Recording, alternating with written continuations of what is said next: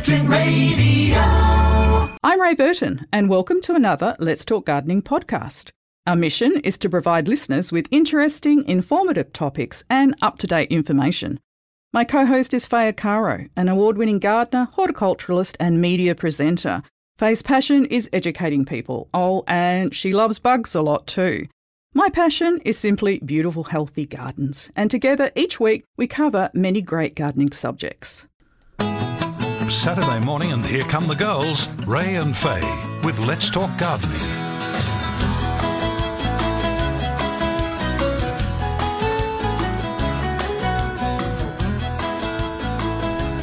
Hello gardening friends and welcome to our happy place. You can call through any time between now and 10 a.m. with your gardening questions, queries, comments and jokes. And you can also email us gardening@curtinfm.com.au. Forever acknowledging the very clever, witty and sometimes a little bit naughty Alan Simons for today's Vibey Breakfast show. And a big shout out to our cycling DJ, Jim Cronin, for the cycling update just now. And the multi-talented Jim shall return next Saturday. Good morning, Faye Caro. Good morning, Ray. How's it going? It's very good. What sort of week have you had? A gardening week. Yeah, it looks like it from what I am eyeballing in here at the moment. Oh, Ray, yesterday morning I woke up early. I wanted to get out and watch the bee-eaters leave their tree, and they go before sunrise. Yeah. So the sound of birds starts around 5 o'clock, I think. Yeah. That was my call to action. And I gardened until 10, so I got in about 5 Got in hours. Got in a lot. And that's yeah. the secret. Like, you know, we keep complaining about how hot it is. Don't wait till 9 o'clock to get out there. Get out there when the sun comes up, enjoy the magnificent sunrise, and just start pottering. I don't know that I achieved much, but boy, I had a lovely time. Yeah. It makes for a long day when you're up very early. Do you hit the sack early then? No. Do you have a nap, nana nap in the middle of the day? I come in for meal breaks or coffee breaks. I sit down, I check Facebook, I take photos, I edit photos, do a little bit of work in the hot part of the day, so check up on emails and that sort of thing. Sometimes if I'm tired, I will have a bit of a lay down. I'm entitled to a nana nap these days. But yeah, I do tend to go to bed usually early-ish, sleep by 10, and then good to go. Good to go again, start all over. Yeah, I felt with this weather in this last week and continuing, I thought, is this the straw that breaks the camel's back from the perspective of our gardens just holding up? Well, yes. What is it, our third or fourth bout of I'm sure. 40? I've lost count. It's tough, you know. But I tell you what, there are some things absolutely powering away and thriving. And I think a tropical style garden is one of those. You know, the native plants are hanging in there.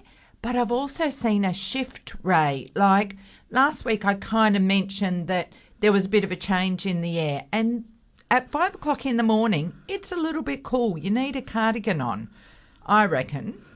So that gives the plants a little bit of relief, and they're just turning. The roses are looking quite healthy, and I've got thryptomene flowering. So, you know, there is that autumn weather's kicking in. I know it's bouncing around a bit and the days are still hot, but we cope better and the plants cope better when they get that little bit of a reprieve at night. And there was even a sea breeze, I think, at one stage this week. Okay. I think you and I live on parallel universes, actually, but that's okay. We are chatting at 8:20 today with Adrian Richardson. Now, this is an interesting new concept called The Blend. It's about mushrooms and mint, so we're going to learn all about that because most of us love our mushrooms. I know I do. And it's called the Blenditarian movement. I love the concept behind this. So he must be a fun guy, Ray. He's very much a fun guy. Good chef, bad chef, apparently.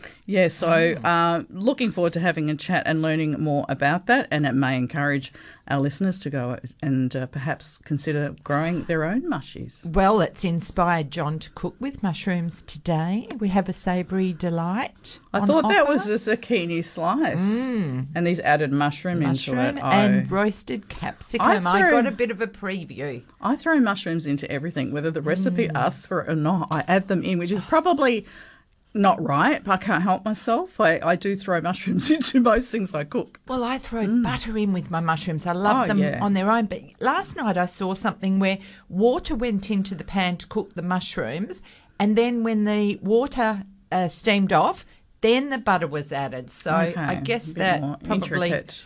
Uses less butter, which is probably better for us. The best tip for mushrooms in a fry pan is a little sprinkle of Worcestershire sauce.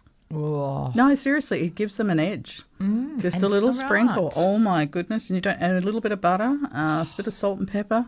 You're in business, let me tell you. Yeah. What about a bit of truffle oil? I love my truffle. And one of our faves, Dr. Daryl Hardy, is joining us from 20 to 9. He will be in the studio for the rest of the program. We're talking Pantry Blitz, which is happening and very soon, if not now, and trending pests. We'll get an update on the thrips, which are definitely out there, European wasps, lawn pests at the moment, and, of course, the shot hole borer. And to give people a reminder not to move plant material about. So some important messages there, and we love having Daryl in the studio because he also is a very knowledgeable plant man, enthusiast, and we had the good fortune of going to Daryl's home just before Christmas, and wow, were we inspired. You definitely came away with some great ideas, but he's a big tropical man, Rhipsalis man, and he's very knowledgeable about gardening. I mean, yeah.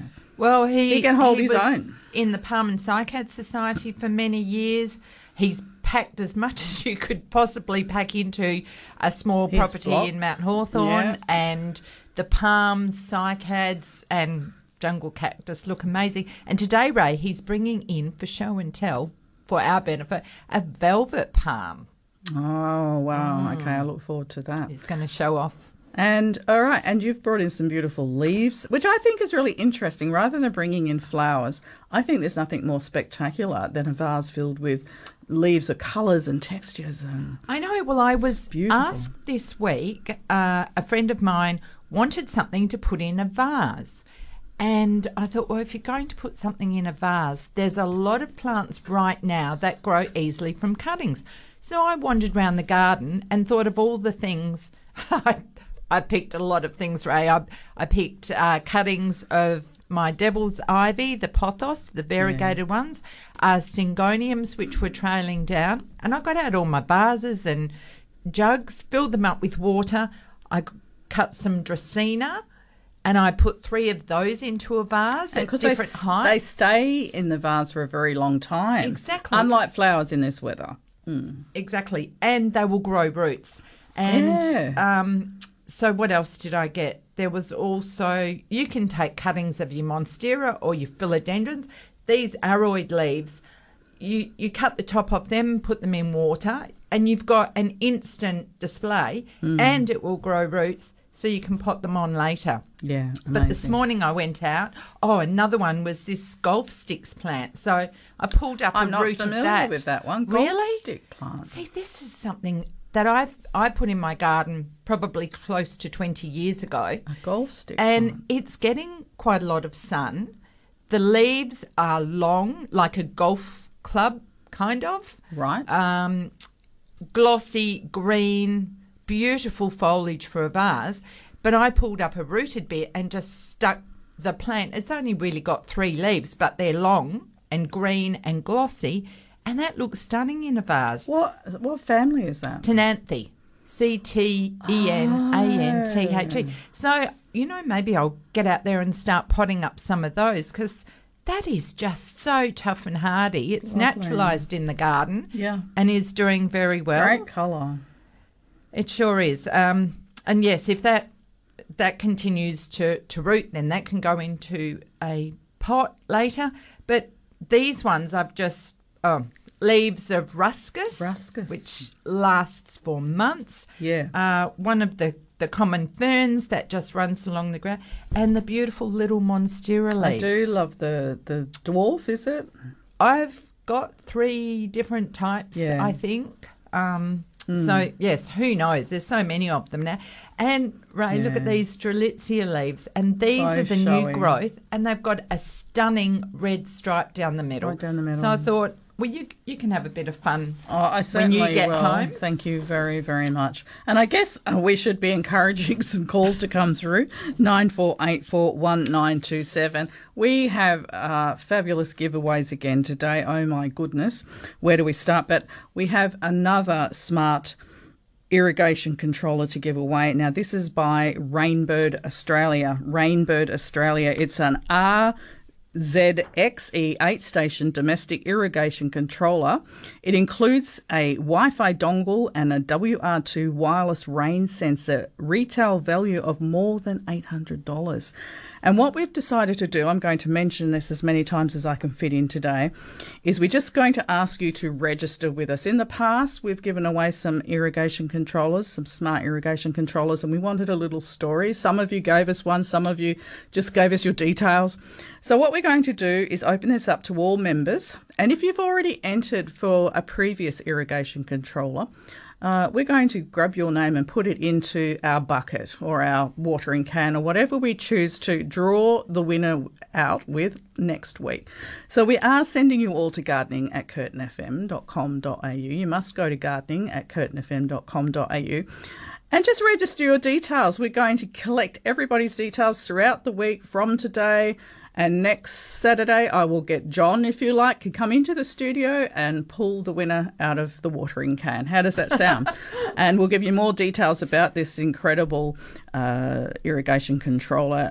Obviously, Wi-Fi operated. The spotlight has been on these types of products, gadgets, gizmos, whatever you want to call it, of late. I have one, not this particular one, but I have one, and I absolutely love it. I was talking to my lawn contractor last night on text, and he's coming today to do something, and he said to me, but you need to be home because I'm putting something on it and it needs to be watered in straight away. And I'm saying, I don't need to be home. I could be out shopping. I said, just send me a text. I can do that for you. Perfect. He said, you've got to water what he's putting on my lawn in straight away. Because I was contacted during the week by Garden Gurus, and they want to do a little segment about the irrigation controller that I have, a car Darren Senor, and they asked if they can use my place as a venue. And I'm happy for them to do that, but my garden is not looking at its best with the heat. You know, there's things that I know are dead in my garden and things that need cutting down. I can't touch them. It's a little bit skanky. And I said that to the girl. I said, you're welcome, but things aren't entirely fabulous and I'm not prepared to cut things down at the moment or prune things. And a lot of things are screaming out for it, but there's nothing you can do in this heat. It'll just make the problem worse. So, yeah, so they're going to come next week and do a little ditty and talk about another controller and showcase that, obviously on the Garden Gurus program. So one more thing. So I thought, I better get my lawn into gear. So my good lawn contractor is coming out today to zhuzh things up a little bit for me so that at least the lawn looks a bit specky. So you're going to have a busy week, Ray, because I know when someone's coming, it's our call to action, isn't it? It's a big call to action and a fair bit of pressure as well. Okay, let's head to Bateman. We're chatting with Mary. Good morning, Mary. How's it going? Good, thank you. And how are you? Oh, just catching my breath. We talk a lot in here. And what I'm ringing up about is my butternut pumpkins. When do I know to pick them? How do I know that they're right? They will increase in size and they will change colour, and the vine may start to die down and the stem withers. So it goes dry around the stem. Now, don't cut it too close to the pumpkin. Cut it probably about 3 or 4 centimetres away, because if you do cut it too close or if it breaks off, you can get rot in there. And those pumpkins will store for months and months. Yes, I've got some and they're quite big, and some are a bit turning yellow and some are still a bit greenish looking. And so I'll just leave them until the vine dies off a bit. And yes, and still putting new ones on. I've got heaps of them. And you can leave them for many weeks, like unless you're in a hurry to. I mean, you might try the most mature one and see what that's like. I think when they grow them commercially, they might even leave them out in the paddock for the cooler weather to harden off. But we tend to want to pick them and to get that space back and grow something else in our gardens, don't we? Yes, well, I might leave them, seeing it's so hot. It's a bit hot to plant anything else. I might just let them go. So that'll be fine. And also another quick question. We've got some mangoes for the first time. When do I know they're ripe? When they change colour as well? They will change colour, and just keep your eye on the ball, because I imagine birds might come in or rats if you've got them. Yes, I've heard that, yeah. So I'll just, when they're all yellowy colour, I can pick them. Yes, or if you've got lots and lots, you could even pick them green and make chutneys with them. Oh, no, we've only got 8 and they're precious. Yes, I bet so, Mary. No, that'll be good. No, that's great. Thank you for that. You're welcome. All right, very exciting. Well done, Mary. Thank you. See you. Bye for now. All right, we're going to have a short break. When we return, we are chatting with Rosemary about striking philodendrons.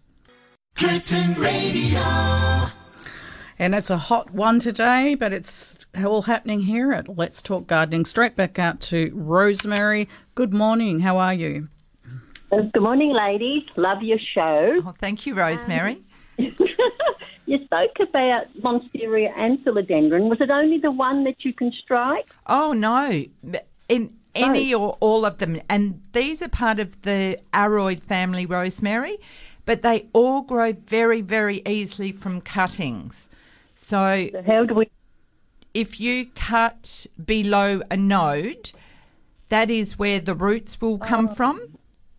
Oh, yes, true. So some of them have very big leaves, so I would reduce the number of leaves. But, yes, any of our philodendrons and many of the aroids will strike easily from cutting below a node. A node. So do I put it in water or in soil? Well, most of mine I've done in soil, but you can pop it into a vase and just enjoy it indoors. Yes. When it takes root. Yes. You can then later put it into a pot. Sounds so good. All right, good. Have fun, Rosemary. Yes, thank you, girls. Bye. All right, bye. Cheers for that. And as we mentioned earlier, we're chatting with Adrian Richardson. We're discussing The Blend, which is a new campaign about mushrooms and mints. Adrian, good morning. You're with Ray and Faye. Very good morning to the both of you, and I hope you're enjoying that beautiful hot weather you have in Perth, because where I am, in my part of the world, it's always miserable and cold and rainy. Whereabouts are you, Adrian? I'm in Sydney at the moment, but I normally live in Melbourne, and every time I look at the weather in Perth, it looks glorious. Oh, I'd swap with you any day, Squire. Okay. It's fantastic over here, and I love Perth. It's a great place. It is, and we're getting beautiful, balmy nights at the moment. Oh, fantastic. Now, I was listening to the previous caller who was talking about the cuttings. I call them stealings, because you go around at night time and you take all the cuttings from everyone else, and then you get to grow it all yourself. Oh, you're naughty. Very naughty boy, Adrian, but I'm sure a lot of gardeners do that. I know where all the lemon trees are, all the bay trees, all the rosemary, you name it. I know all these things are in my area, and I sneak out. We're going to take the dogs for a walk with a bag and some secateurs. There we go. Right, that's enough of that. Just a little sample here and there. We're spreading good news here. Oh, well, tell us about the blenditarian movement, Adrian. Well, everyone knows me for being a meat lover. I cook meat and I really love meat, but, it's something I've been doing a while, for a long time now, and we've just given it a name, the blenditarian, because basically what we're doing is to improve our nutrition, because everyone says we should eat less meat, yada, yada, yada, but we still want the flavour of our lovely dishes. So, we've been able to put together, if you take something as simple as mincemeat, and if you add, 20 or 30% of blended mushrooms, and by blending, I mean you just chop it up with a knife nice and fine, great for learning knife skills, but you can put it in your food processor, give it a whiz, and then mix it with the mince. And you can do that by hand or with a spoon. If you've got kids that are doing it, it's a great little one for them to do as well. But by mixing it together, you get that lovely mushroom flavour with the meat, so it almost tastes a little bit meatier, but you're eating more veggies, and that's what it's all about. Yeah, oh, that's fantastic. Now, John, our researcher, asks, are mushrooms considered diet food? What's that word, diet? I know. I'm a chef. My job is to make it flavoursome and delicious. That's what it's about. I don't care how long you live, as long as you enjoy the last meal that you ate. Yeah. Well, Good on you, often the Adrian. thing about mushrooms and the ones found on front lawn may be the ones you last eat. Ah, yes. And there's apparently the other mushrooms that make you see, crazy things and a whole lot of stuff. And that's why we say the best way to get your mushrooms is from your fruit and veg shop or your supermarket, and then you know what you're putting in your mouth is safe to eat, and that's really important. Exactly. So what signature recipes can you impart with us today? Look, I mean, some of the things that we've been doing, people, and it's a great way to start with, if you want to make a bolognese, which I do a lot, I'll chop up the mushrooms, use a little bit less mince and about 20 or 30% mushrooms, and you sweat it off with onion and garlic, some olive oil in there, some butter, a good splush of red wine into your glass to make sure the chef stays nice and happy, and then some tomato passata in there, let it simmer away, and you have that really simple bolognese sauce with lots of flavour. But, you can do things, if you're talking for kids, you can make burgers and put mushrooms in there, blend it with mushrooms, tacos. I even make polpetti, which is sort of tiny little meatballs, and I'll cook them with sauce, either serve them with polenta or some pasta. But, it's about taking what we normally cook and just adding mushrooms. It's as simple as that, and that's what it's all about. Well, yes, good idea. And I did see a photo of the burgers the other day that looked mouth-watering with the mushroom in the mince. Exactly. And, and what I find with the mushrooms, they retain a lot of moisture as well. So, when you are cooking something like a burger, if you do overcook it a little bit, the mushrooms retain that moisture so that when you bite into that burger, it is delicious. And I always say with a burger, a really good burger is measured by the amount of juices that running roll down your chin and drip off your elbows. Yeah. Down your chin as well. That's what a good burger is all about. And I'm reading here where it says that mushrooms have 88% less calories than the same portion of lean red minced meat. So that's amazing. Exactly. And we all know enough about nutrition to know that we should eat more vegetables. And that's what, growing vegetables in your garden is the best way to have nutrition in your diet. And, mushrooms are a great source of nutrition, and it's just a matter of mixing it together and trying it with the mince, and you can make just about any sort of flavouring, and you're eating stuff that's healthy and delicious, and that's what it's about, isn't it? It's sort of, and just thinking off the top of my head as well, mushrooms have always been called the vegetarian meat, haven't they? Yeah. I've cooked for a lot of vegetarians. When someone comes around and they don't eat meat, and you're having a barbecue, a nice big field mushroom, with some onion, some garlic and some thyme over it, drizzle with olive oil, put it on the barbecue, probably away from where all the rest of the meat's cooking, or you put some baking paper under it, and it makes a really nice burger. I mean, meat's great, we love eating it, but, there's so many other things we can cook to make, our meals delicious and healthy as well. Great alternative and better on the hip pocket as well. Exactly. We're all trying to save a couple of dollars here and there, and, mincemeat's a great cheap alternative. It is a cheaper cut of meat. And the thing about minced meat is it helps to utilise the entire animal. We've got when we eat meat, an animal is dispatched and we chop it up. But if we use the secondary cuts and the mince and those sorts of things, we add value to it and we make sure that entire animal is utilised, and that's what it's about. Yeah, I like that as well. Yeah. Yeah. Absolutely. I know coming into the new year, I always look for how to live lighter on the planet. And this year I sort of put the word out to my network, and I was challenged to maybe go vegetarian and cut out the meat. But I can't quite go there yet, but this is a good way to ease into it.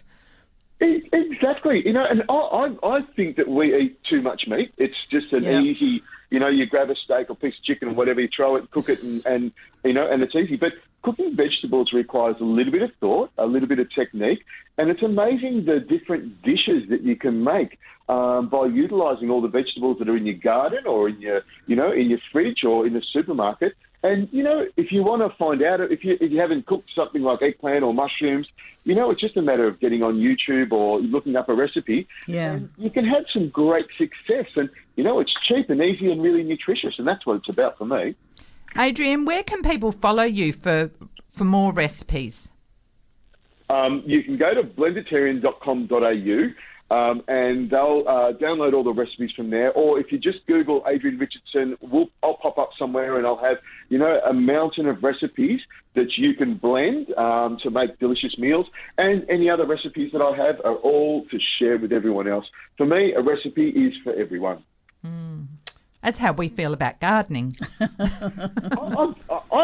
Gardening is fantastic. I've, you know, when everything's shut down for the last couple of years, I've spent a lot of time in my garden, and I love it. It's a beautiful thing. My mother was a gardener, my grandmother, the whole family gardened, and now I get it. You know, a little bit of love and a little bit of effort, and you can have a beautiful flowering garden or green leaves, whatever you want, you can have, and it's a beautiful way to spend your day. And so, has it taken a pandemic for you to learn that? Well, no, I sort of knew it beforehand, you know, growing herbs, but it took, you know, because I have restaurants, you know, we could work, everything shut down in Victoria. So it's actually, I had a lot of time to spend in the garden, a lot of time to spend with my teenage sons, which was fantastic, and a lot of time to stop and think that, you know, we rush around and run around and do all these things and we're always busy. Sometimes, you know, sitting down in the backyard, having a coffee or a cup of tea and having a look at the garden and, you know, pulling off a few bugs and spending that time, it really relaxes you and makes you feel nice and comfortable. That's what I love about it. Yeah, very therapeutic, I find. Exactly. You don't need to go to a doctor. Just go sit in the backyard and have a cup of tea. And hard question, do you grow your own mushrooms yet or working on it? I have grown mushrooms before. There's one of my suppliers, the mushroom does. So he would bring me a bag and I would put them out in the garage and let them grow. Mushrooms are incredible. You know, that you have the first flush of mushrooms where they, you know, they come, you get, you know, the first amount. The second flush is always the bigger one, and then it sort of goes from there. About 4 flushes of mushrooms. It's amazing creatures, mushrooms. They the way they grow, and there's so many different types of them. It's incredible. I've been able to go into mushroom, I would call them farms or factories. They're like big hothouses, I suppose, that are dark and steamy. And you've got oyster mushrooms, shiitake mushrooms, enoki mushrooms. There are so many different types of mushrooms that you can buy, and they are really, really interesting. Great textures and flavours, and you can apply them to so many recipes. So what I advise people to do is when you go to the supermarket or to your veg supplier, buy a mushroom that you haven't tried before. Yes. But, you know, a little bit of that, give it a go, and I think you'll be surprised at how delicious they are. Adrian, I've got another tip for you. Next time it rains, get out into the garden quickly and have a look at the base of tree trunks and rotting logs and just see what you can see as far as fungi goes, because that is often when the fruiting bodies emerge. But there's also slime moulds out there, and they are amazing. So something to look out for when you've got a few moments in the garden after wet weather. I will, and it's amazing how important fungi is for keeping plants alive. There's some crazy stuff going on in nature, and mushrooms or fungus is a really important part of it. So I will be scratching around the bottom of the trees looking for that. I'll be doing that for you. Good work. All right. Thank you very much for your time today. Absolute pleasure, and I would love to speak to you anytime about gardening, mushrooms, or food, whatever you want. I've enjoyed today. Thank you so much, Adrian. We will certainly be spreading the word for you on the Blenditarian movement. We love it. Thank you. Great concept. Thank you very much. Take care. Bye. Cheers for that. Bye. And that was Adrian Richardson. representing the Blend, a new campaign on mushroom and mince from Good Chef, Bad Chef. And so, yeah, he gives you some ideas, and I love these ideas. And I love the idea of, as he's saying, utilising mince, which is then incorporating no wastage, of an animal. And I like the idea of saving money too. Well, I love mushrooms, but yes, adding those extra vegetables in. And, of course, iron, because they're so high in iron. And I think these days, more and more, we all know someone or have someone in our immediate family that is vegetarian. And it is always a bit, scratch your head about if you want to have them for a meal, what do you actually cook for them? Quite often they end up having their own, bring their own, But maybe we need to challenge ourselves to go vegetarian once a week and share Well, I like ideas. that idea. I'm sort of borderline. I think I could go there quite easily. Yeah, and as he said, it is a bit of laziness. Throw a piece of chicken or, a steak or whatever, and we throw something with it, a salad or veg. Well, and there's dinner, you see, and it's thoughtless. And this is what we do. But is that how we grew up, Ray? Yes. Meat and free veg? Yes. Yeah, so it's about... challenging the cuisine. Yeah, absolutely. Okay, love it. So 94841927. We've got some great giveaways today. We're going to be giving away a combo pack of Viagra and Aquaforce, which are soil moisture retainers and wetting agents, thanks to the Turf Growers Association. They're valued at $75. We'll have a little game with those, and we've got our $75 bigotry voucher to give away as well. We do feel like Father Christmas in here. And, of course, we're kicking off our little game today, our competition for the fabulous Rainbird Australia irrigation controller, SmartWise irrigation controller. It handles 8 stations, includes a Wi-Fi dongle and a wireless rain sensor. All of this coming up, so don't miss out. There's lots of opportunities to win some today's prizes works out to nearly $1,000 exactly that we're giving away today on the show. It's ridiculous. Okay, now, would you like to cover an email for me? Well, what do we have here? We've got one from Karen, but Dr. Darrell's waiting outside, so after he comes in, we'll talk about that one.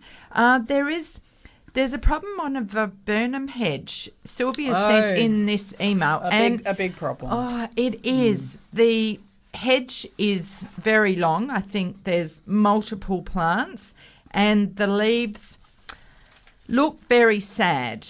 But what I think part of the problem is, and it's interesting that it's done so well for so long, it does appear that the garden bed is very narrow between the paving and the fence.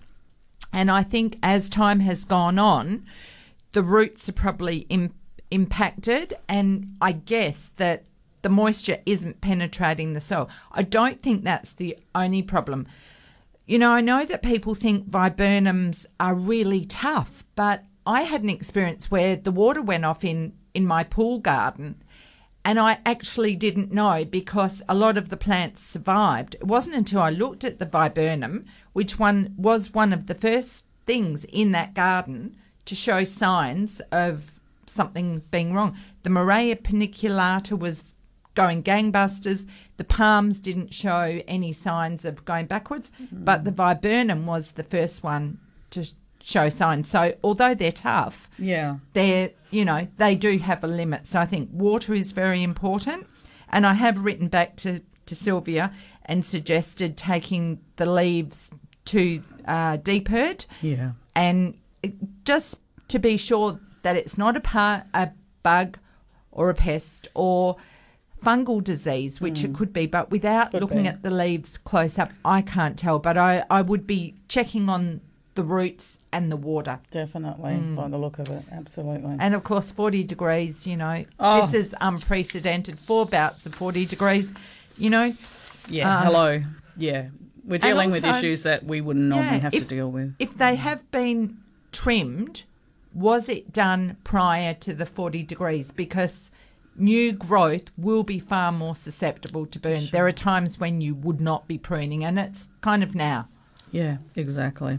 Okay, after the break, we have Dr. Darrell Hardy, Senior Entomologist of Deep-Herd, joining us in the studio. Back in a moment. Curtin Radio. And it's... What is it? It's Let's Talk Gardening. And our special guest has joined us, Dr. Daryl. Good morning. Good morning. And we haven't seen you this year, so Happy New Year to you. Yeah, well, the year's only really begun, but it's rocketing away, isn't it? Sure is rocketing away. Where did January go? Exactly. Yeah. How are you? Yeah, I'm good. Good. Still working. Yeah. I was nearly going to let you off the hook this morning and shuffle you to another day because I thought you'd be itching to get to the Garden Society's fair. Yeah, but yeah. It's not happening. On again is off again. Yeah, I wasn't going to go anyway because COVID's just a bit scary. I mean, we're all separated. We've got, because the diagnostics people, we can't have the whole lab go down, so we've got people 1 week at home, 1 week in the office. They do that here at the university too. Yeah, so it's getting, it's out there, and we've had a couple of people that have had close contacts, so they've had to stay away until they've got a negative. So it's out there. Faye's just moving away from you, Daryl. No, right, don't take that personally. Well, we have to be responsible, don't we? That's right. After all, that's right. We'll just put the big philodendron between us, it'll be fine. Yeah, no, and of course our border's opening on the 3rd of March, so it's looming, and well, here we look, go. Most people will get it eventually, but most people. Scary bit. Well, the good thing is, I just look at the number of people in hospital, and there's 400 and something cases, I think they said last I heard, and there was nobody in hospital, so that's a good sign. And this weather, everybody's complaining about it, but it's a good thing, right? Yeah, the viruses get solarised in this sort of weather. Well, we couldn't do more to purify the air here, could we? With all these plants having said that, that's about the only, for me, the good thing about these types of temperatures that we've been enduring, as you point out, is a very good thing. And low humidity, so yeah. And how's your garden handled this? Pete's out there now squirting all the foliage, trying to get the humidity up. We've had, a lot of things got burnt. A couple of Kentias get reflection off the rear garage, and they've lost a lot of leaves. Yeah. So I'm actually hand watering them at night because they don't have a huge root system, and they really do suffer. So I've lost a Kentia that was like 30 years old once. Oh dear. Yeah, and so I don't want to lose these. They're a couple of 20-year-olds, and they've got trunks about 2 metres high now. This is a very important fact, Daryl, with the bore regulations set to maybe change, I've become increasingly aware about the diversity of plants that are in gardens across Perth. And 20 years ago, well, your garden, for example, there would be palms and cycads that are not available now. You can't replace them. No, that's right, exactly. I mean, it's really... some things, when they become trendy, they become available.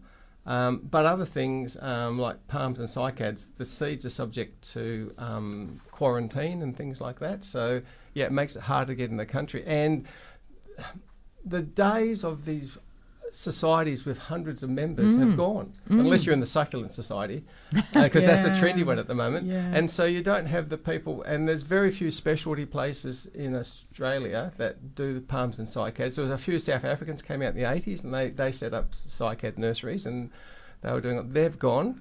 And the thing is, because of our state regulations, a lot of East Coast nurseries won't send into WA. And then we've got other bans because of Myrtaceae and myrtle rust. We're trying to keep that out as long as possible. So that's such a nasty thing. So there is a lot of stuff that doesn't come in. The only way you can bring in Myrtaceae is basically tissue culture at the moment. And then of course there's a balancing act, because the longer you stop things coming in, the new varieties are developed in the east, and there's more push for people to, they want the stuff. So industry's saying you've got to find a way to let the things in, because people just smuggle. And these days with Facebook and things like that, a lot of people are forming online relationships, and they're getting stuff through the mail. And we do get a lot of intercepts in the mail, but you just can't. I mean, and Australia Post, everything's going through the mail these days and post, and you just can't check everything. So it's a double-edged sword, quarantine in this space, and also the availability of plants. Getting stuff into Australia is more difficult too. Getting people in's been very difficult. Yeah, well, that's stuff. Getting anything in. I got a Christmas card from a friend in America. It arrived on the 7th of February, and he sent it on the 7th of November. Oh my goodness! Yeah. Oh, that's wild. Yeah. Yeah. So, Daryl, what's trending in pests across Perth? Okay, well, we're getting a lot of reports. We've had a couple of years where we haven't had European wasp. We did a great job. We eradicated them out of the Darling Range there, about 3,500 hectares. And last year was very few reports. But this year, a lot of reports coming in. So people, if you find anything you think is European wasp, use the DPIRD website. Just Google European wasp DPIRD, and it'll come up with all the pictures of things that look like it. So that's one thing. So it looks like a paper wasp, but instead of yellow antenna, it has black antenna. And it doesn't have a nice thin waist like it has a more bee-like, where the abdomen and the thorax are close together. You don't have that waist. There's not an elongated waist. That's right, yeah. And does it fly with its legs up or down? It flies with its legs up, like a bee. So it looks very similar to a bee, but the coloration's different, obviously. But it moves like a bee, yeah. Okay. Yeah. So and it makes a beeline for its food. Yeah, well, they're like bees. They work out where the protein source is, and they head backwards and forwards there. And that's how we track the nests. We actually use a thing on the phone called SIGTRAX, and it's what they use for tracking meteorites. So if you see a meteorite in the sky, you line this up, and you point the line of it, and then other people, if they see the meteorite from like a different angle, and then you put it together, and it shows you. And we've found some nests within a metre of the tracks crossing. Yeah. So if people had them in their garden, they're probably not going to be hovering around flowers, but dog food, cat sweet food, drinks. Yeah, the barbecue, sweet drinks. Yeah, yeah. And some people, they go, oh yeah, I saw those things in the garden, and and when we phoned up and saying we've tracked nests to your property, they go, oh, I wonder why that was. But yeah, there's still people out there that don't know them, but there are a lot of people are very wary of them now. Yeah, so. Well, that's good. So it's that. And then because it's ants everywhere at the moment too. Oh, definitely. Yeah. Yeah, for sure. In the house, because it's cool in the house. Yeah, and so it's not just one species, not just the coastal brown, there's lots of different species. Okay. Dr. Daryl Hardy in the studio with us this morning, 94841927. You can email us if you like, gardening@curtinfm.com.au. Curtin Radio. This is Let's Talk Gardening with Ray and Faye. Dr. Daryl Hardy, Senior Entomologist of DPIRD, in the studio with us right now. I would like to give away the first of our prizes this morning. This is 2 products by Agra and Aquaforce, and you can win the combo valued at $75. Compliments of Eva Ritchie and Turf Growers Association of WA. These products are top shelf, absolutely. Agra is a new generation water retention aid, and Aquaforce is a premium grade commercial wetting agent. These products actually work brilliantly together. Now, the trick is, firstly, you must be a Curtin FM member not to have won a prize in the last 28 days. However, you do have to collect the prize, given what it is. You do need to go off and collect these products. And this week, you would have to collect it from AG Buffalo in Baldivis. AG Buffalo in Baldivis. If you cannot trek to Baldivis, please don't enter the competition this morning. So you must be able to get there, or someone to get there for you. AG Buffalo in Baldivis. Now, for the best looking lawn and garden in your neighbourhood, how much of our domestic water supply comes from desalination? How much of our domestic water supply comes from desalination? We had the Minister for Water on air with us, Dave Kelly, not too long ago, and we were talking about this very subject. And of course, at the moment, we do have the spotlight on water and how we can save it in our gardens. And using products like this is an extremely good start. 94841927. Give Bev a call. Must be a Curtin FM member. Go for it, guys. All right, I shall be quiet. Carry on. They will have had to been paying attention, wouldn't they, Ray? I don't think it's something that people would know that off the top of their heads, so they might be Googling like crazy as we speak. John makes the questions, a little bit complicated, and rightly so, because he feels they're good prizes and they have to work for them. That's according to John. Life according to John. Life's not meant to be easy, according to John. No, and it's not too easy for Karen. She's got more problems in her garden, so lucky you're here with us, Daryl. She last week called in about a residue on some of the leaves of the mango tree. So she's now sent us photos. Mm-hmm. I think the photos actually came up better on the computer, but there does seem to be something here that I've not seen before. I don't know if you can tell what that sort of residue might tell us. Look, I know that when you pick mangoes, the sap runs out and they have to actually wash the mango because the sap. So I'm just wondering if there's some damage to some of the new shoots, and they're getting some sap coming out. I mean, it's a bit early in Perth to be picking mangoes, so I don't think it's there. So they do produce this sap that is quite, and it does turn black, but I can't think of anything else at the moment. The tree looks healthy. It's huge. There's mangoes. Yeah, there's mangoes hanging down. They're about half size or 3/4 size. They've probably just got to ripen up in the next couple of months. So keep an eye on it, Karen. Just see if it is. If anything changes. Yes, I mean some plants get waxy, but I haven't seen that sort of like the new shoots and mangoes are always red. They get the sunburn cream there. That's what I was told. Why do they come out red? So the anthocyanins protect the leaves from burning. And that's also, why a lot of tropical plants are like that. Red leaves can't be seen by a lot of insects who would otherwise like green leaves, so it gives them a head start. Yep. So, but no, I can't think of anything. I can take that and ask somebody at work if you want to. Yep. And contact details. She's also added another photo there of snow bushes that were badly infested by aphids, and they were cut down, and it looks to me like someone's actually drilled holes in the stumps. Yep. But that's what she found after they were cut down. Now, there's a possibility that the photos aren't definitive, but they're either borers or you've actually had necrosis of the soft tissue. So it's died off in the centre. So you're getting the vascular tissue just shrinking away. So borers. Borers. Oh, it's a segue to borers. Can I just jump in and say we do have a winner for the Viagra and Aquaforce, Roberta from Wilton. Thanks for playing, Roberta. So everyone else out there, we do have a winner. And because the product needs to be collected from Baldivis in this instance, we are moving geographically all around Perth. So your turn will come if you're north of the river. Fear not. Carry on. Okay, the borers. Yeah, so, and of course, we're stress at the moment for a lot of species that encourages borers. I'm not saying with Polyphagus shothole borer that's the case. It could be that they we're finding along the suburbs, along the river, and they're really making a meal of Acer negundo, which is the maple tree. So the acers seem highly susceptible to them.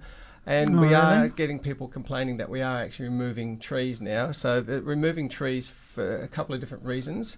We're working with local landholders, local shires and businesses. What we've found from Southern California is basically there's no Acer negundo left. They've been all taken out. Now, they just keep reinfesting these trees and they actually become they'll fall over eventually. Mm-hmm. And, of course, council's very worried that they might fall on a person. So we're working with the council and some other species. We still don't know. They're getting attacked, but we don't know if they're going to get to stay. So we're pruning some of these other species. So, so we negotiate with the landholder and things like that at the moment. So I guess you can't use a systemic because they're not ingesting it, is that That's right? So the actual borers actually bores it bores into the tissue, but it's there and it's planting from its little sort of like pockets in its mandibles this fungus, and it feeds off the fungus. So it's only drilling the holes to make a little area to plant its fungus, and that feeds off the fungus. So it's farming. Yeah, and so the systemics, they've tried systemics overseas. They haven't worked because once there's boreholes, then the plant cuts off that vascular material, so the actual toxins don't get to the beetle. So it's very difficult. And now we've got 47, I think, at the last count, infested properties.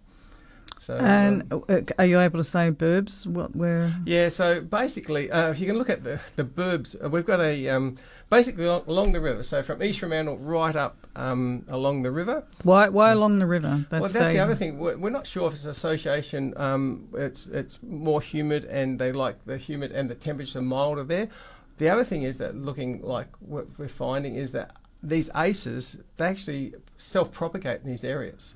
So it might be where all the aces are growing as well, and all the aces are growing well there. So the maple tree. So suburbs like Nedlands, Dalkeith, all along the river there, Claremont, and the latest one we found was in Wilson. Okay. So there's quite low-lying areas in that suburb as well. So so you can just look straight up the river from where we found the original one in East Fremantle. And up as far as Wilson. They're a bit further past as well. But we've made the quarantine area bigger than that, so you need to look up all the local government areas. But it's either 40 or 60% of the Perth metropolitan area now that's covered by. Oh, okay. Yeah. Okay. All right. Well, it is time for the 9 o'clock news. When we return, we'll give Karen a chat. She wants to follow up the email that we were all just talking about. Heading for a sunny maximum of 37 today, currently 29 degrees. Tomorrow, mostly sunny again, maximum of 35. And on Monday, it will be sunny with a maximum of 34. And so it goes for the remainder of the week. Carry on, guys. So, Daryl, what symptoms could people be looking for? Okay, so of the shot hole borer. Yeah, so some of them, look, it's a case of until you got your eye in, the tree can look quite well, unless it's got a dead limb or you saw sawdust on the leaves of plants below. So that's but that's an extreme infestation.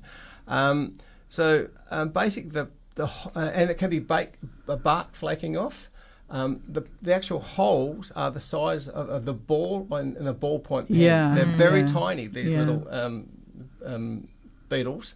But they just breed up so prolific. They have a very short life cycle, 30, 60 days, depending on temperature, and they just proliferate, and they just keep re-attacking the plant until it falls over. Jeez. Basically. And the picture you just showed us off air, I was thinking a couple of holes, but it's not. It looks like your tree has been shot by a shotgun. Absolutely. Yeah, it looks like it's been hit by hundreds and hundreds of pellets. Yeah, okay.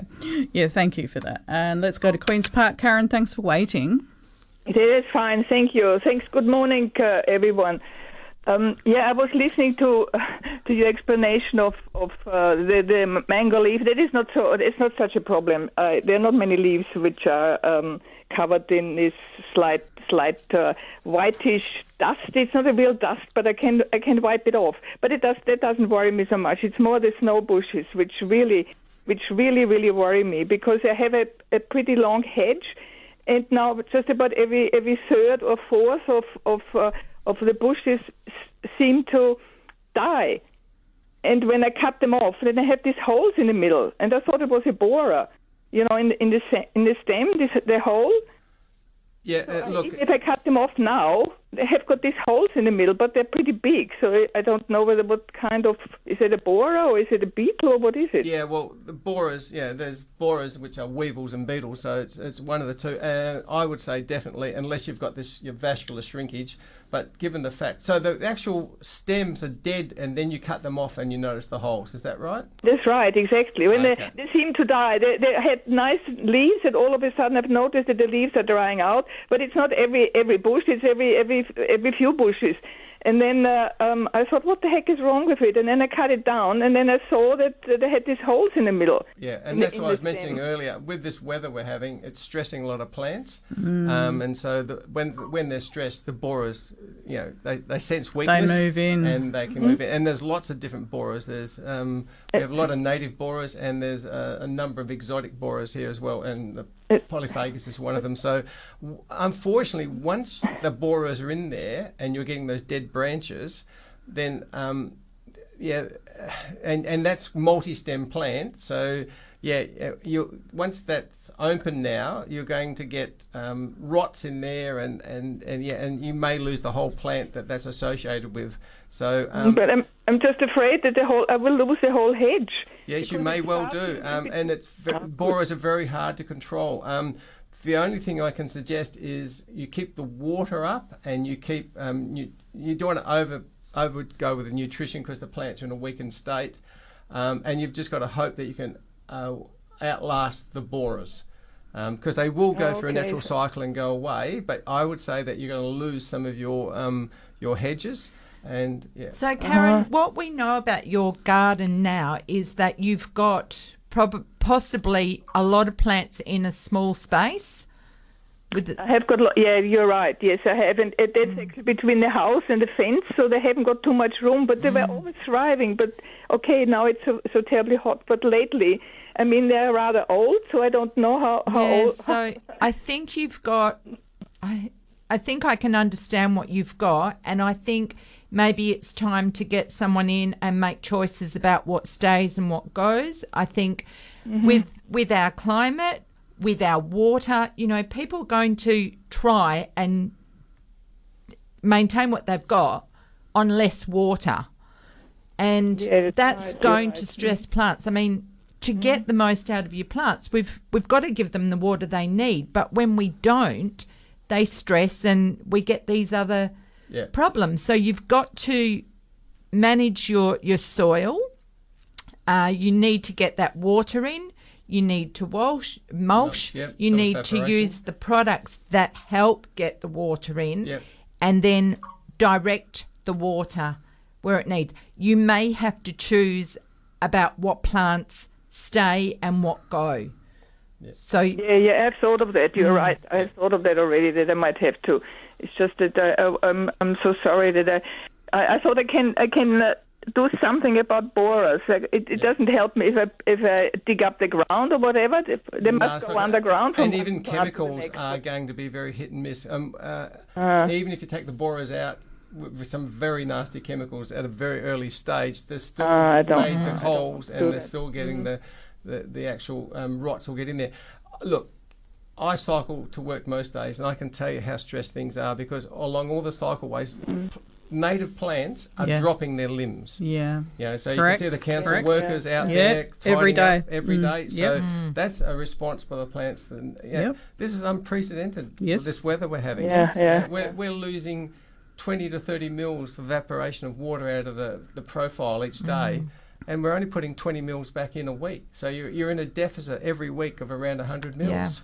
So this is why, and the plants get stressed, and then they become targets for the predators. Yeah, I'm just always wondering where they come from because I've never had them before. I mean, that's right. And look, I don't know what's the scientific name of this bush. Is it a native? Snow bush is Breynia, Breynia. Yeah. So it is a native?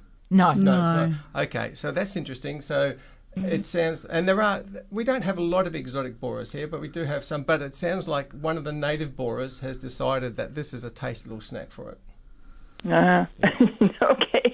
It's a jungle out there, Karen. It's a battlefield. But you might find, I mean, it might look bad now, but just keep trimming the dead ones back, and you may find when we get some cooler weather, what's left there will shoot away. You might get some new stems. Okay. Because they're usually pretty hardy. Yeah. Okay. Thank you so much for your help and for your advice. Thanks a lot. Thanks, Karen. All the best with that. Thank you. Okay. Thank you. Okay. I think maybe now is a good time to apply fish products and seaweed products to the garden, just to give them a bit more help. Not feeding things because we don't want weakened growth. We don't want everything to look better necessarily. We want it to be healthy. That's right. So my neighbour says to me, he says, your virgulon looks fantastic. Look at mine, it's dead. And he says, what do you do? I put fertiliser. I said, I put wetter on it. And he said, I put wetter on it. I said, but the wetters only last about 6 weeks, and then you'll see all the water just sheets off when you spray. So, and that's the thing, isn't it? What you've got to look for. If the water is running off, if it's pooling, you need to get out there, you need to aerate and get some good wetting agents on it. And that's a great segue into my question that I gave earlier for Biacra and Aquaforce, speaking of wetting agents. The question I had was how much of our domestic water supply comes from desalination? Give or take 2%, the answer is 45%. So that's the answer to the question that we had for the giveaway that we had just before the 9 o'clock news, and I will have another one shortly for you, $75 gift voucher from Bigger Trees. And also just encouraging everybody to email gardening@curtinfm.com.au if you would like to win a 8-station domestic irrigation controller thanks to Rainbird Australia. They focus on the intelligent use of water and say that maintaining a healthy and happy landscape requires watering to the needs of the plants and the environment.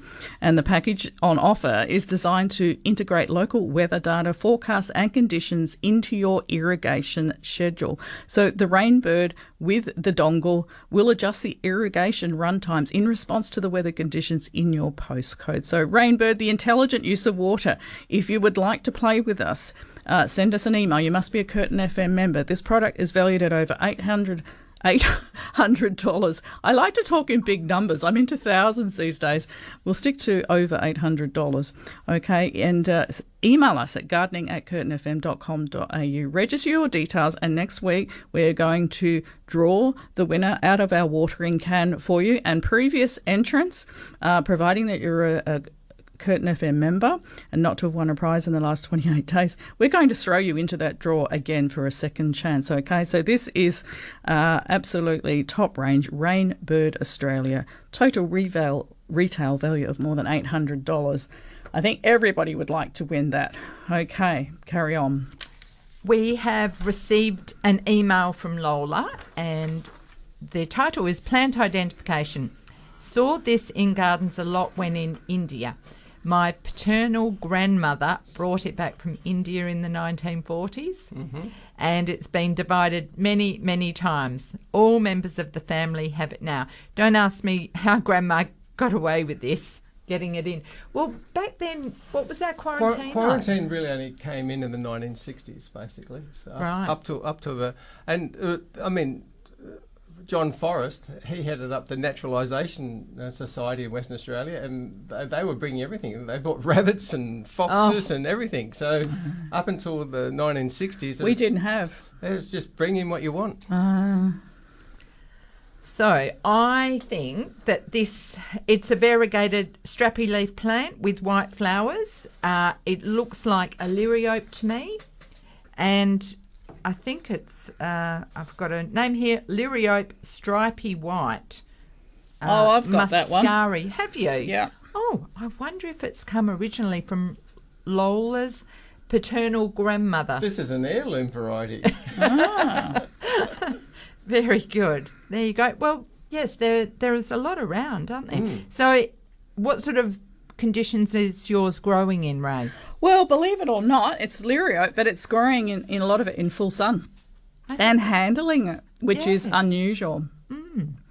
And it's tough, and it's not fast growing, but it's coping very, very well. I'm having no dramas with it whatsoever, and I've got a lot of it planted around front and back. And does it get any dappled light? Do you have a tree in the vicinity? Some of it it gets that, and it just seems to cope with sun and shade, but most of it is out in full sun, actually. Well, that might be a good plant for people to think very about versatile. Putting in their gardens. Yeah, because some of the liriopes are very much shade-driven plants, and I remember at the time, Darren Senior, as you know, put my garden in, and we had to swap out some of our plants because it was when COVID first hit and the plants weren't available that were recommended to me. He said, try this, and I was very dubious because it's a liriope and it's a variegated. And I said, what? And, out on the road in the full sun, are you kidding? He said, no, I've worked with this plant. You won't be disappointed. And I haven't been. Yeah. And, of course, being variegated, it's on trend. Right, so, yes. What's the craze with variegated plants at the moment? It comes and goes. It's like trends with everything, isn't it? Yeah, TikTok, obviously. TikTok. Everything's about TikTok.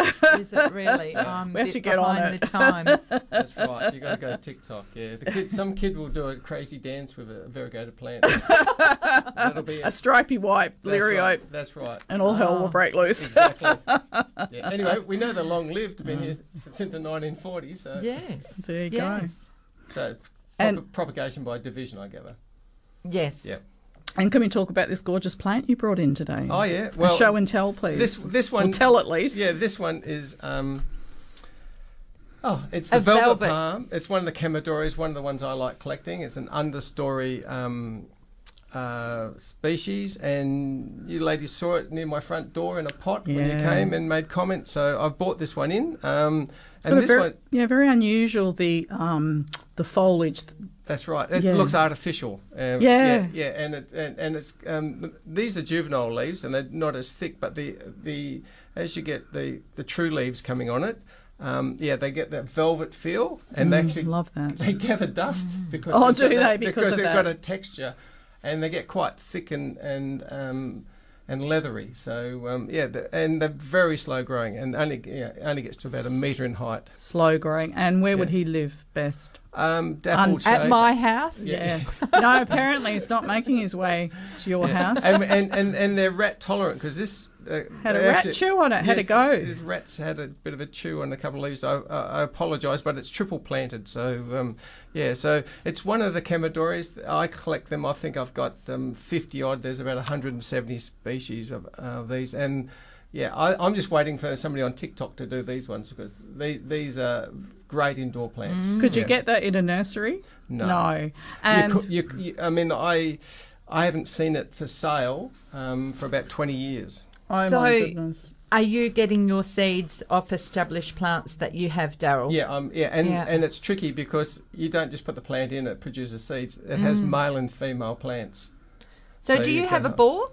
No. Would you get an exemption because you're growing rare species? No, I just use the normal watering and then we supplement by hand. Yeah. How do you go away in summer? You don't. This is right. Well, saying that, I'm just putting in. I don't have a bore, and I don't have a fancy reticulation. Oh, you could enter our drawer. Yeah, so I'm just going for. Mine's all manual at the moment, pretty well, and I've just gone for some timers. But if we do decide we're going to go away when I retire, I'm actually gearing up now to put in a. More sophisticated system and with Bluetooth, so I can actually do it when I'm not. Exactly. Yeah, for sure. Okay, time for a break. When we return, we're talking about rock melons.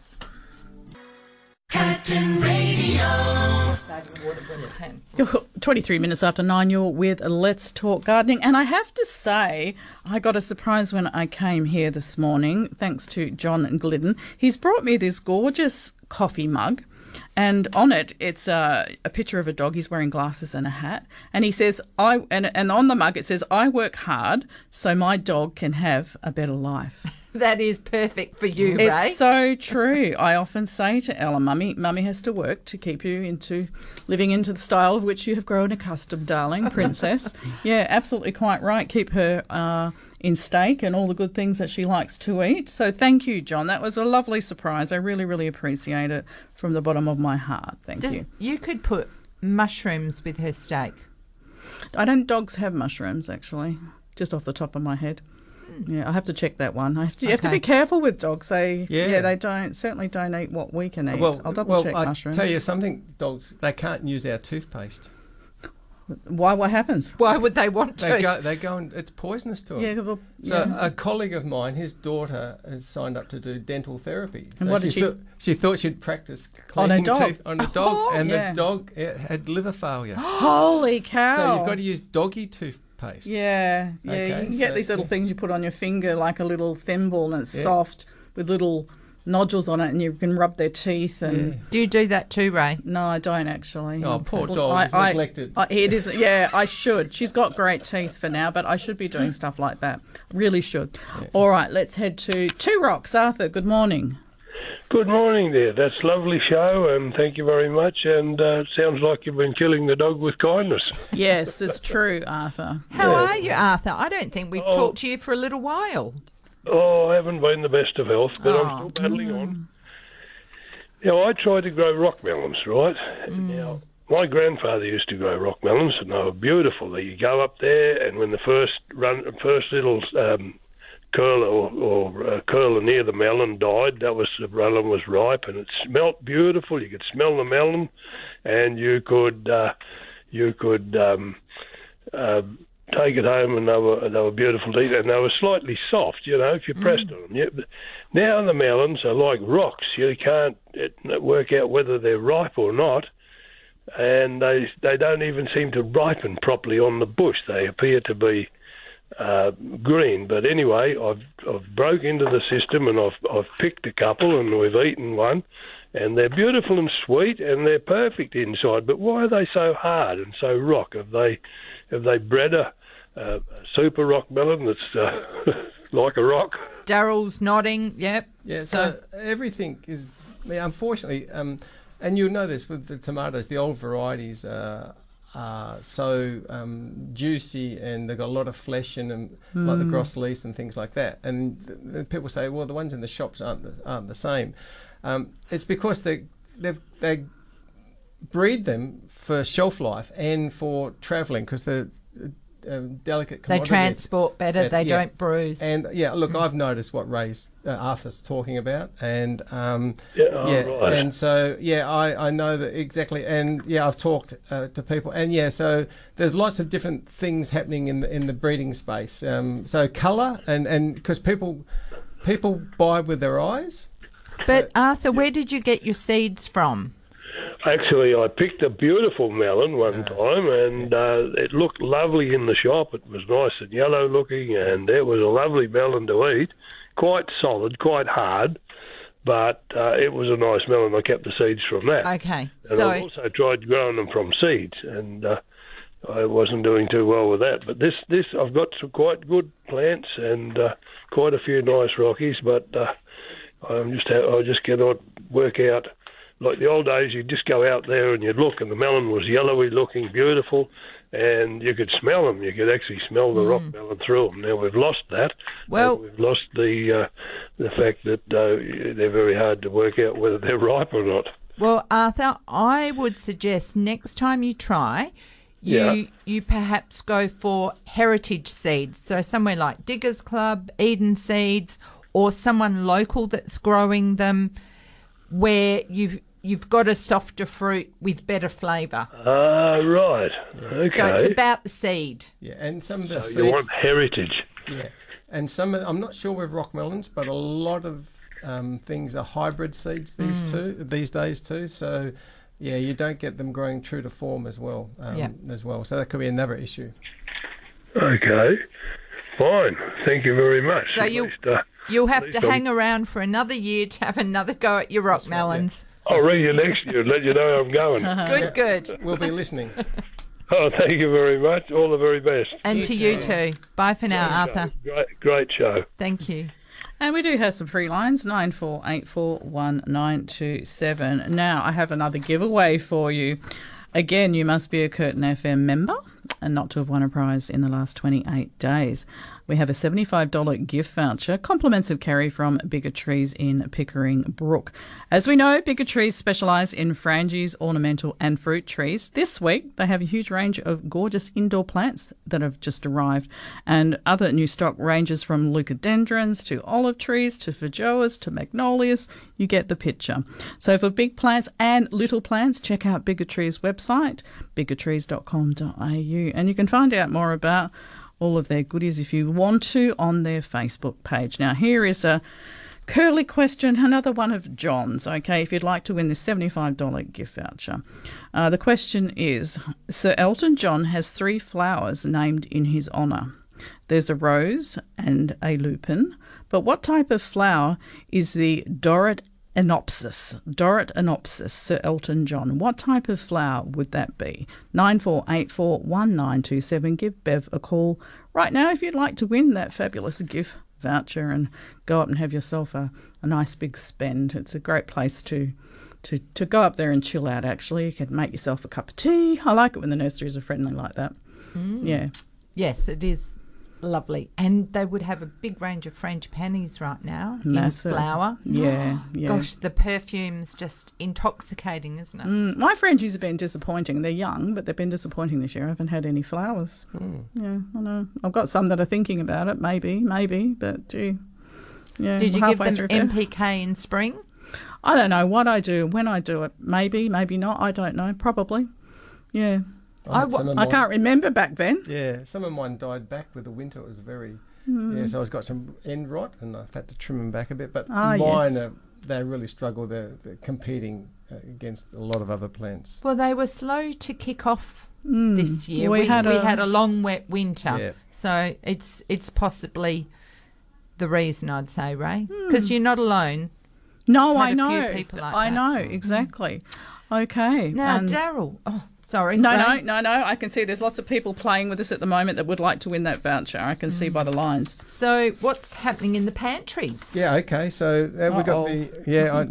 we've got to be very careful when we say this one. But we have the 2022 Pantry Blitz. We started this back in about 2016 and then we did it for a couple of years, and then last year we did it again, and this year we're doing, because we had the Capra beetle incident here, so we've had a lot of queries from our trading partners about, are we free of this nasty pest? So we can do all the grain silos and the grain transport network, but we don't have an idea of what's happening in people's houses, because there's a really filthy pest, and if it gets in, it creates all sorts of havoc even in homes. So this is a dual-edged sword. This is a win-win, I reckon, because not only do we protect the industry, we also give people feedback on, because we had a lot of people with pantry moths and pantry beetles. So we had 2,000 traps this year, and last week there was 1,000 gone. Now this week another 300 are gone. So we're down to 700 traps left. Whoa, so get in early, folks. So if you want to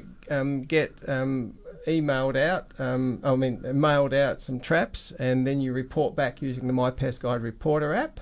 So you'll need to download that and register on that.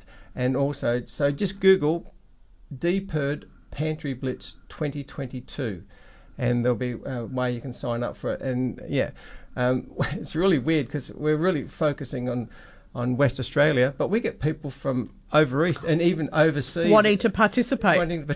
So they stumble across it on the website. So we've actually sent a couple of traps, a set of traps to people in the US and Canada before. So just because we thought, they've done the right thing. We'll just have it.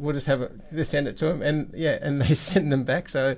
They'd have to send them back. They're sending back bugs in the mail. No, they don't have to. They just photograph the traps, and then they put it in each week. Okay, so and we'll let them know if there's anything nasty. So that's the whole thing. If you find something on your trap and you photograph it, we'll let you know what it is, and we'll tell you how to control it. So that's where the resident gets the win, and by getting the zeros for Capra beetle, the lure will pull the Capra beetle in.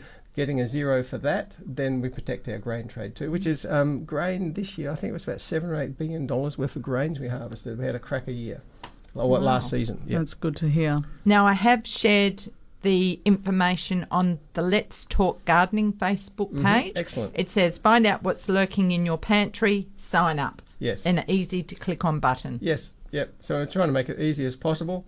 And look, we've last year we had over, I think, about 1,500 people signed up to it, and we've allocated a bit more funds to get more traps this year.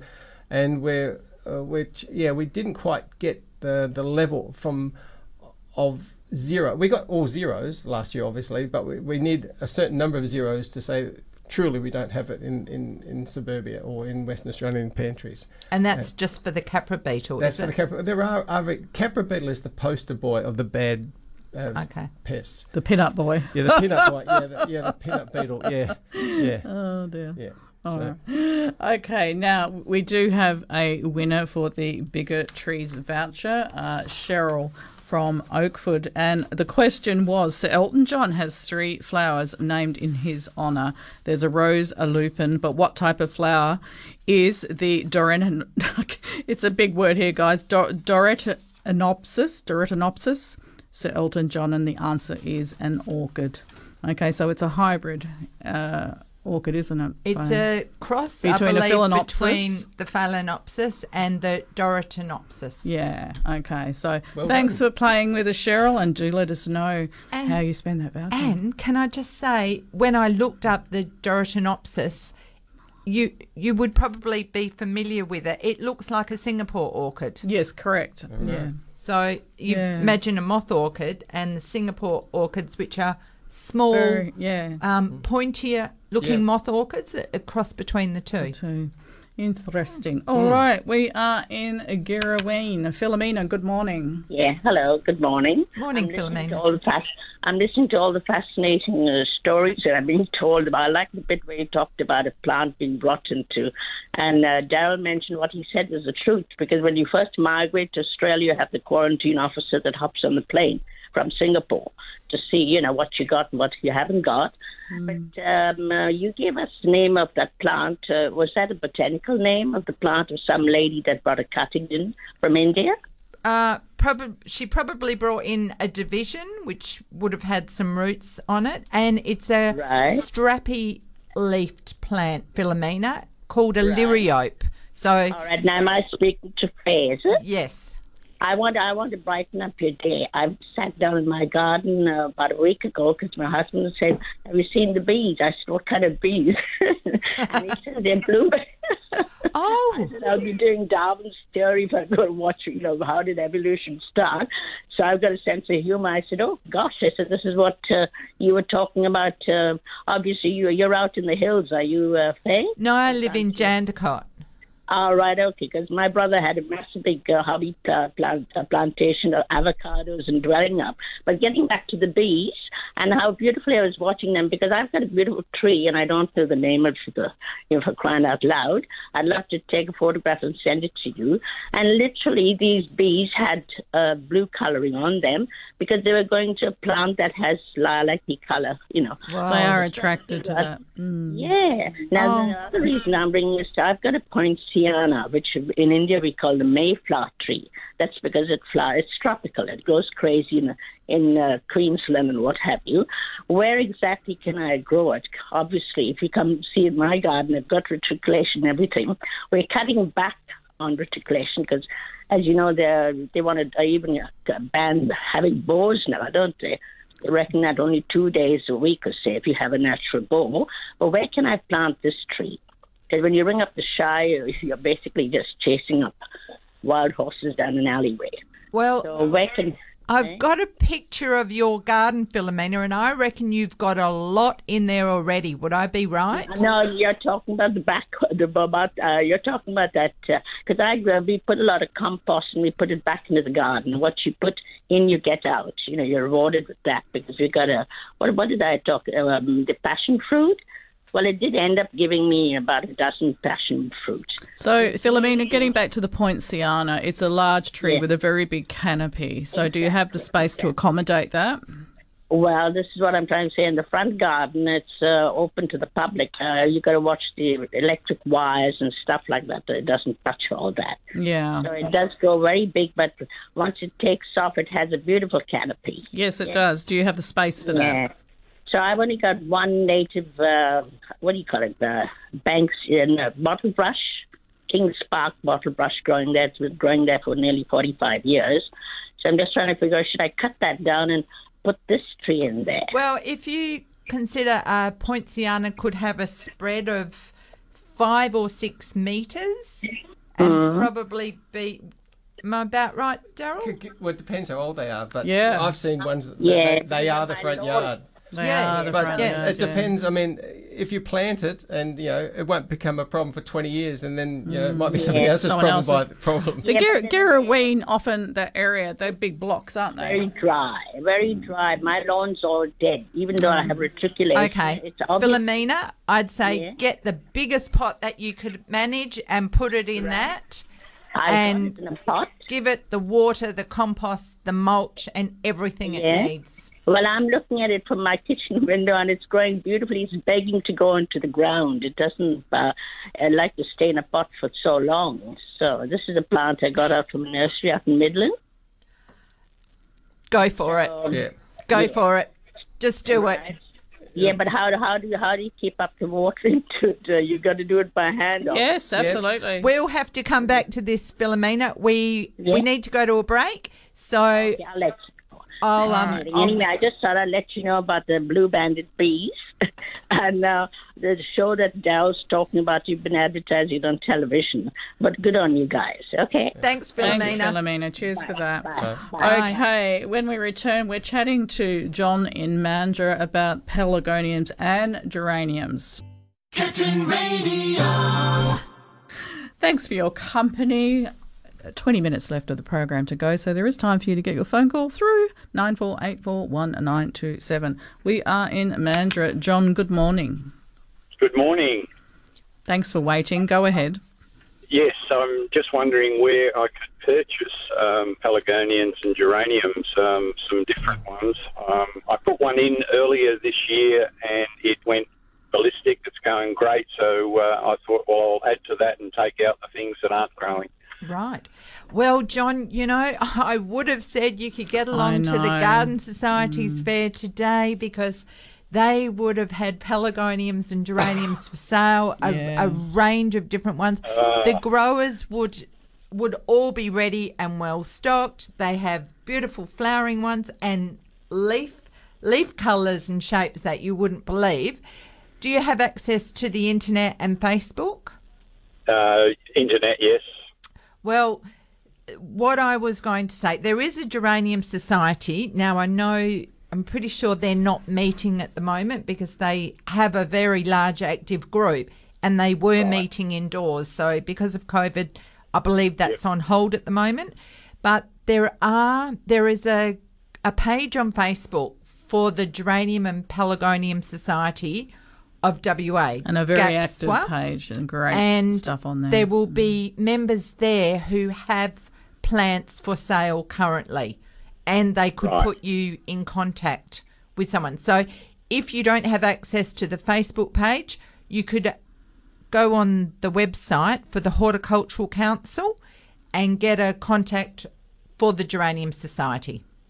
Right. That would be your best way, rather than sending you around various nurseries and that. Yeah, go straight to.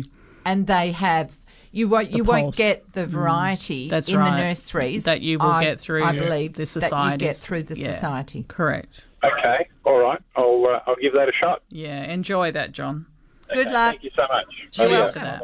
Bye. It's funny because pelargoniums and geraniums do really well down the Mandurah coastal area there. I remember as a kid, my auntie's place. It's like weeds almost. Well, exactly. And they are plants that are just thriving at the moment and very popular society. And they are withstanding the heat. And the cooler nights, they're just starting to perk up again. So very, very tough. Let's go to Safety Bay. Ruth, how's it going? Oh, hello. Yes, still here. All I can hear is their radio. Okay. No, you're actually with Ray and Faye and Daryl. Ruth? Did you want to talk to us about a poinciana tree? Oh, I was just telling the lady on the telephone Bev, that we planted it 30 years ago. Yes. And it never, ever bloomed, ever. And we sought advice from everybody, including yourself. And everyone would end up saying, well, enjoy the tree, the leaves are nice. So we've enjoyed the tree for many years. And here, for the very, very first time, it has bloomed 2 bracts on one side and 1 bract on the other side. Oh, wow. We used Epsom salts. And of late, my husband also put blood and bone. So whether any of those did the trick, I don't know. Well, and the heat. It could just be the unprecedented heat that we're having this year, Ruth, because they do grow in the north of Western Australia. And Safety Bay is quite close to the beach, right? Well, the temperatures are more constant near the coast. Now, how big is your tree, Ruth? Because this might help Philomena. A long way above the house. Yeah, big girl. And the spread of it, what width? It's spread. It's beautiful. Approximate metres of the canopy, Ruth. Ruth, what are the metres of the canopy?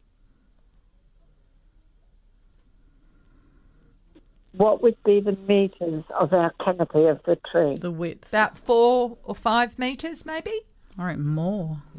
Yeah. Oh, he's saying about 12 metres. Yeah. 12 metres? They get messy. Right, okay, Philomena, I don't think it's going to fit in your backyard 30 years from now. I could be wrong. Oh, well, thank you for your call. That's good to know. Okay. Wonderful. Good. Enjoy it, Ruth. Yeah, enjoy the blossoms. Yeah, exactly. Thank you. Now, Ray, we got an email from Sarah, and this is for Arthur. So, Arthur in Two Rocks, I hope you're still listening. And it's titled Beautiful, Soft and Sweet Rock Melons. So, Sarah's growing rock melons and has done for many years, and she lives in Mandurah. She can highly recommend the variety Minnesota Midget. She said you can purchase these from Diggers Club or directly from her. So, I have an email address here.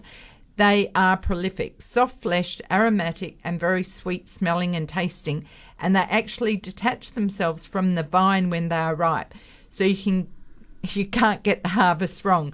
The fruit is small, which makes it a perfect serving size, and I hope this helps. And I just had visions of growing rock melons up a trellis and being supported by pantyhose or a bra, because if they do detach, they fall, and you don't want them falling and smashing open. So you need to support them. There's a tip. Okay. Minnesota Magic, was it? Or Midget?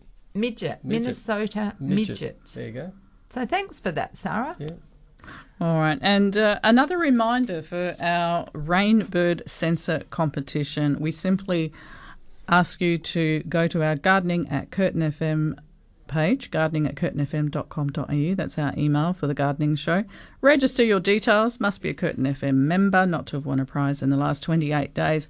And this baby could be yours. And a big, huge thanks to Tim Robinson from Rainbird Australia. And, of course, our lovely Eva Ritchie from the WA Turf Growers Association assisted us in organising that. This is valued at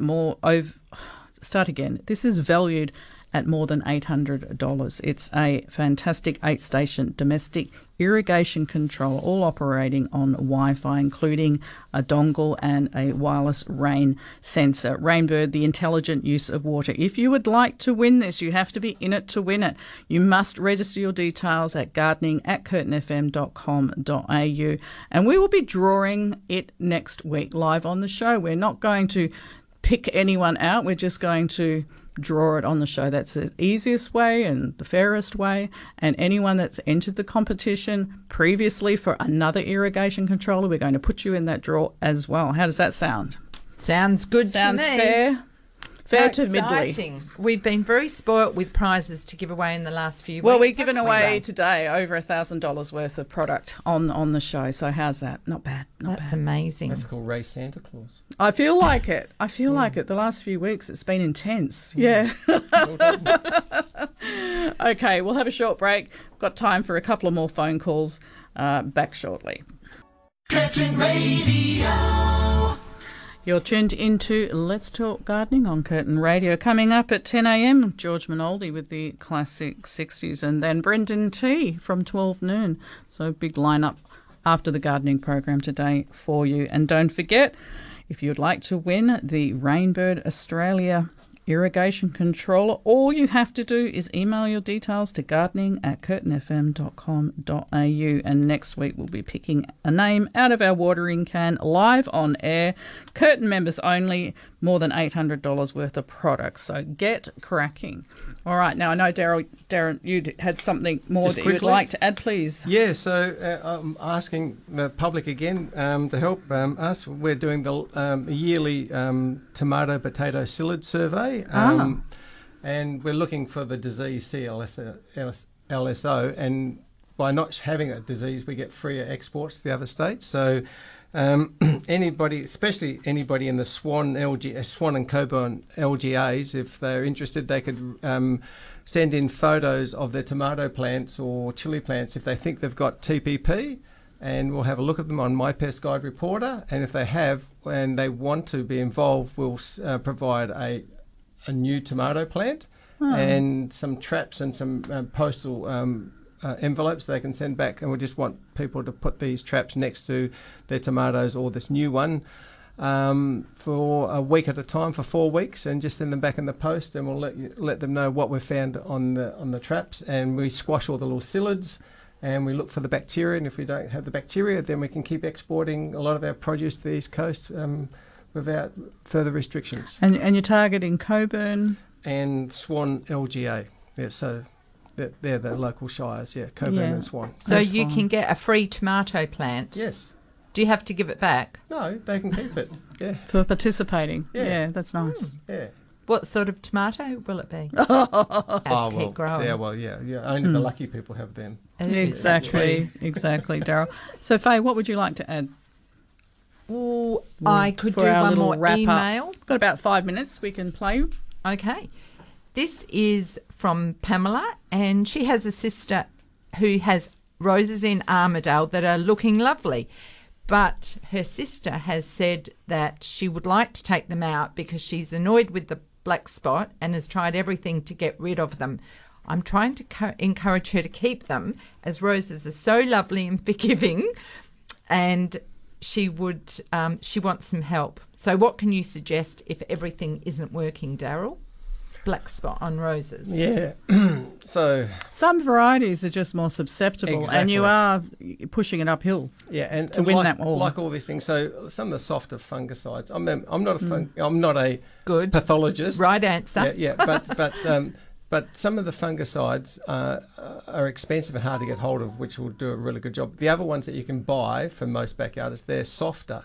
So you've got to not just put them on once, you've actually got to be diligent and actually make sure when the roses are susceptible that you go out there and apply, whether you're applying wettable sulphur or whatever else you're doing, you've got to actually keep it up. And if you get a rainfall event or something like that, or irrigation, you've got to go out and reapply. So watering is very important too in this space. So watering in the morning rather than night, that allows the plant to dry out? Yeah. And not water the foliage, water the ground around it, and that sort of thing. Unless you've got chili thrips. Oh, right. Then you want the humidity up. Yeah. So we didn't mention chili thrips. It's a minefield, isn't it? Yeah. Go and quickly just tell us. We're getting lots of reports of chili thrips, but most of them are turning out not to be chili thrips. Everybody's gun shy at the moment. I think chili thrips are still, whether they come back this year or not, it depends. This hot weather might be bad for chili thrips. It might be even better for chili thrips, but they like it, I think, don't they? Yeah, I know. Don't say that. Don't say that. Yeah, okay. but anyway, we've got a great website. It's got all the information on it for chili thrips. So, is it found on other plants across Perth? Are you getting reports of it? Yes, we've had grapevines. We've had reports, and I've even had somebody reckons they've got it in frangipanis. I did wonder. We did wonder, didn't we, Ray? Because we did see a really what we thought bad was chili thrip sign. Yeah, but remember on one. Yeah, there's lots of thrips species. So of course. And but that was a well-informed person that told me that the frangipanis they were suffering. So So if there's distorted leaves, because I did see one posted this morning actually, and I wondered if that might be the case. And I'm getting the crinkly look. Yeah. So thrips. We'll just go with thrips. Thrips, yeah, because Western flower thrips is in that space too. But the chili thrip season for what is coming onto us now. Okay. Starting now. So, okay, but it has already started. Yes, but it's going to get worse. Let's say peak thrips. Peak season. So our message to listeners is to get out there with the hose in the middle of the day, give them a squirt, because they like a dry environment. Yes. So if you change the environment, not only are you creating the humidity that the plants in the garden like, you are helping inhibit thrips. Yeah.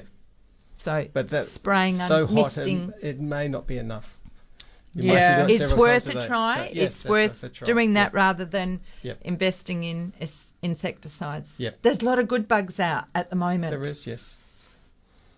I hear you. Yeah, I'm with you.